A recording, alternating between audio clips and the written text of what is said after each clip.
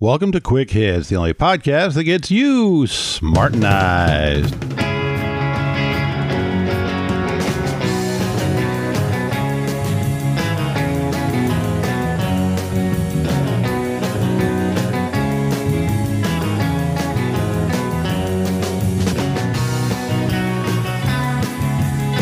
Today's episode, the atheists are coming for your children. In America, fundamentalist Christians have controlled way too much of our society and our culture, and especially our politics, for the past 30 years. One place, though, where they've failed miserably is in making society continue to reject gays. Homosexuals are evil, of course, in their book, but in polite society, it's now considered kind of a non-issue. I know personally there's only one person whose sexuality I'm interested in, and I'm married to her. And I really don't care what somebody else's sex life is. However you want to amuse yourself with your own genitalia and the genitalia of willing partners, none of my business. I do think people should draw the line at goats, but in picking friends, that's something I don't even consider. It's trivial. It doesn't involve me. It's none of my business. And it doesn't matter. Atheists have compared themselves to gays as far as coming out of the closet, letting people see who they are, letting people know that they're atheists, and working toward acceptance and tolerance of atheism. And the fundamentalists are furious. They look at the New York Times bestseller list and they see books like God is Not Great and The God Delusion and Letters to a Christian Nation selling millions of copies, and it scares them. They're already scared that gays want to convert their children to gayness. Well, that's just basically they don't understand that being gay is genetic, and they simply won't accept that, so they think it's something that you can convert people to. And you've got to understand where they're coming from. These people are in the conversion business. They have seen firsthand people change their lives dramatically, sometimes change their whole personalities as they adopt fundamentalist Christianity. And so they're afraid of other people doing that to their kids. Now, in the case of gays, that's not going to happen. But in the case of atheists, it could. In fact, a lot of atheists kind of want to proselytize. They want to convert other people because they want to be around people that are ruled by logic and reason and science rather than by superstition. So in this case, this fear of the atheists converting your children, that's a legitimate one. But I'm a fair-minded kind of guy. And so the rest of this show I'm going to direct strictly to fundamentalist Christians and tell you what you can do to protect your kids from evil atheists like me. Most fundamentalists raise their kids to believe that the earth is 6,000 years old.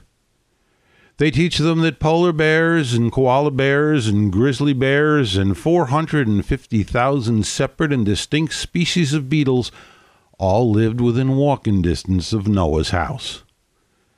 And quite often when those kids get out into the real world, they say, wow, this is bullshit. And they reject it and reject everything that went along with it. Whereas people in more moderate religions, people in religions that are more attuned to reality, they may teach their kids that, well, yes, we know evolution happened, but God used it. Well, there really isn't any proof for that, but it lines up with reality a lot more. And when those kids get out, they're more likely to keep their religion. Teaching them the strict anti-science fundamentalist point of view isn't all that successful. Just based on my own completely unscientific and personal observation, it tends to work about 25-30% of the time.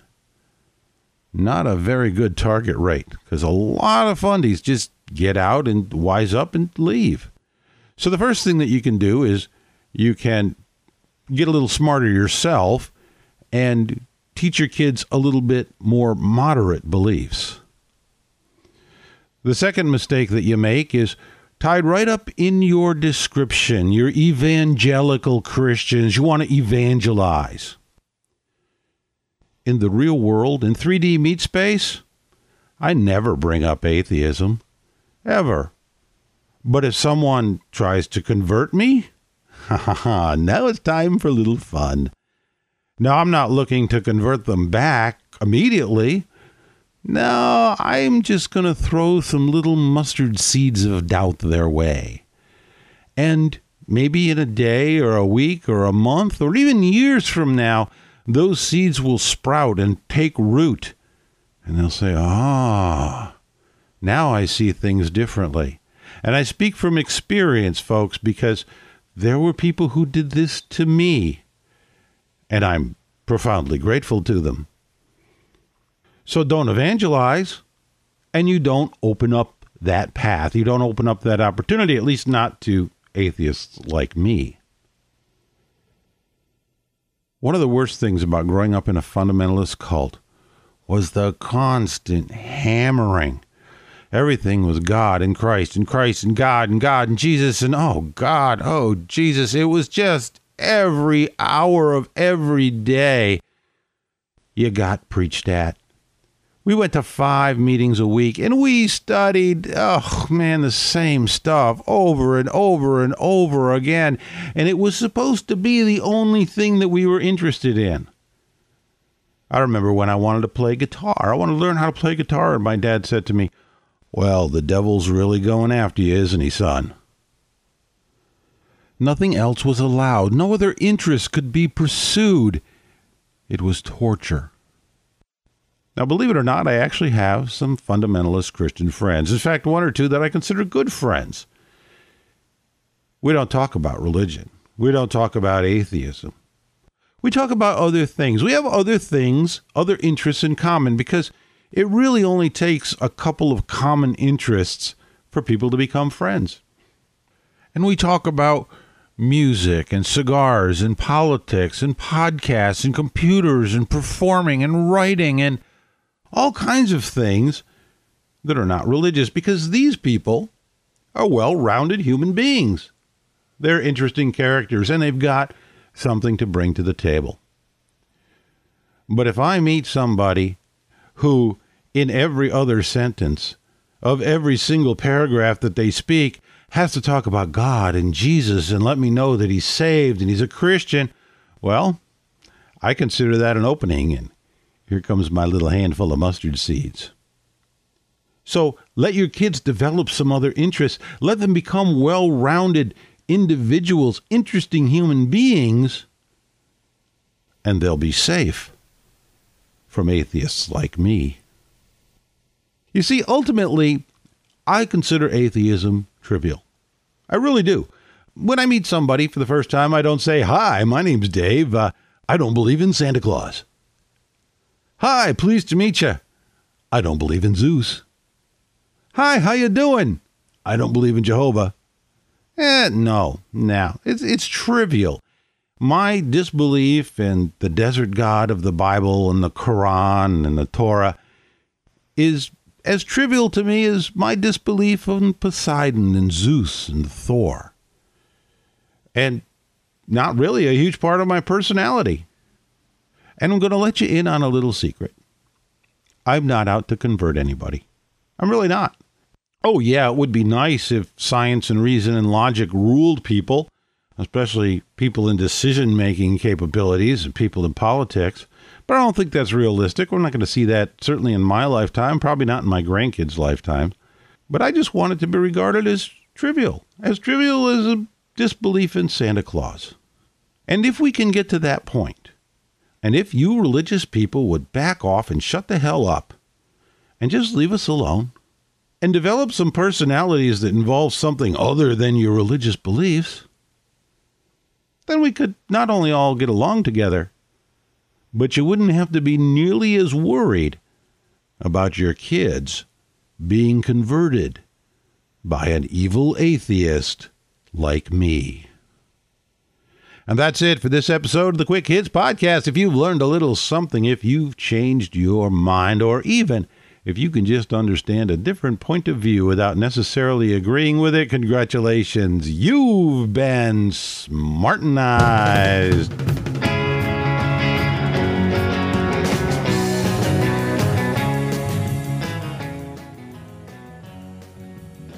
As usual, lots of interesting email. And as usual, I've only got time for a few of them, but so please don't feel left out. Keep writing if I don't get to you, because it's just, I could do a whole show just of the emails. Got an interesting one here under the title of Being Smartenized from Barry. He writes, due to dealing with a death in the family and my wife's illness, it's been a few months since I listened to any podcast. The funny thing is that the word smartenized still comes up in conversations we have amongst ourselves and with our children. As we listen to the words spoken at the conventions of both political parties, we look at each other and laugh. Please consider us a part of the Smartenized community and let many others join the ranks. Thanks, Barry. I do appreciate that. And I've got something that I think you're really going to like, and I was hoping to be able to announce it on this show, and it's just not ready yet. But it's another way to get smartenized, and I'm kind of excited about it, and I think it's going to be very cool, but I want to get it just right. So on the next Quick Hits podcast, I'll have an announcement, although it's going to be available before that. So if you check the blog, if you go to davehit.com, spell with 2 T's, and hit the Quick Hits blog, sometime this week, I may have it ready. It will be a splashy announcement all over there. James Robinson writes, I'm 21 and from Seattle, Washington. I've been skeptical most of my life, but only started calling myself a skeptic after listening to the Skeptoid podcast from Brian Dunning. Honestly, I think religious beliefs are silly because of the sheer lack of science. But I'm not sure if atheist is the right word for what I am, because I want to believe there's a God. More out of a juvenile desire to make a meaning out of chaos, just like I want to believe in Bigfoot even though all the evidence seems to point against it. Should atheists be calling themselves agnostic until they can prove there's not a God? I wish we could prove God doesn't exist so we could shut up the religious fanatics and move forward the progress of science. Then, of course, we have proven evolution over and over again, and that's just made them louder. Yours truly, Jay. Well, James, I do think we spend too much time worrying about what kind of labels we choose for ourselves. Are you an atheist? An agnostic? A strong atheist? A weak atheist? It really doesn't matter, because no matter what you call yourself or what I call myself, true believers are going to call us filthy, godless heathens. To which I say, I'm not filthy, unless we're talking about jokes. I used to believe in a God, and it's a great warm feeling to know with confidence that the creator of the whole entire universe likes you and your little group best. But it's like believing your favorite comic book character is madly in love with you. And religious fanatics, despite what the show I just did, they're never going to shut up. It's literally against their religion to mind their own business and leave the rest of us alone. But at least they're entertaining. Sometimes. Paul B. writes, President Hit, you had my vote until you failed to kick back in the Oval Office with a fine cigar after a hard day's work. Especially with all those lovely ladies coming over to visit. Didn't you learn anything from Bill Clinton? Well, Paul, that was just my morning. I hadn't even gotten to the afternoon yet.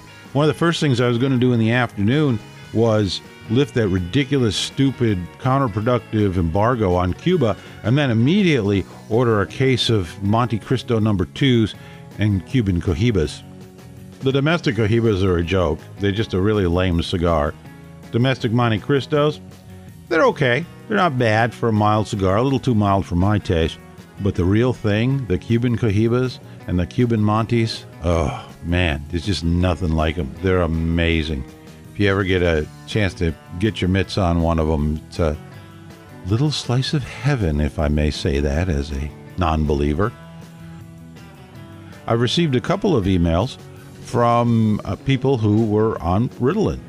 2 or 3, not a lot, but they all said the same thing. They all said, I was having a hard time in school. I wasn't able to pay attention, and I went on Ritalin, and it turned me around, and life was wonderful. I was able to focus. I could do much better. It was a great thing. And I haven't heard from anybody who said, I was on Ritalin, and it sucked, and it was horrible, and it screwed up my whole life. So Folks, you are changing my mind on that one. You're smartenizing me on that one. Works both ways, you see. So I thank you. And if you have anything you want to say to me, you want to agree, you want to disagree, you want to bring up a different subject, whatever.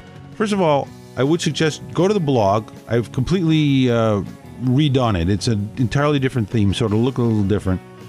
You go to davehitt.com, spell with 2 T's, go to the Quick Hits blog, and put some comments in there, because that's a good place to have conversation. Other people can get involved with it. If you want to contact me directly, it's hitman@davehitt.com. And again, you'll find that address all over the website and also in the MP3 tags of this file. And I guess that's it, folks. So there's nothing left to do except remind you that the Quick Hits podcast is little more than a journal of one man's opinion and therefore should not be taken too seriously.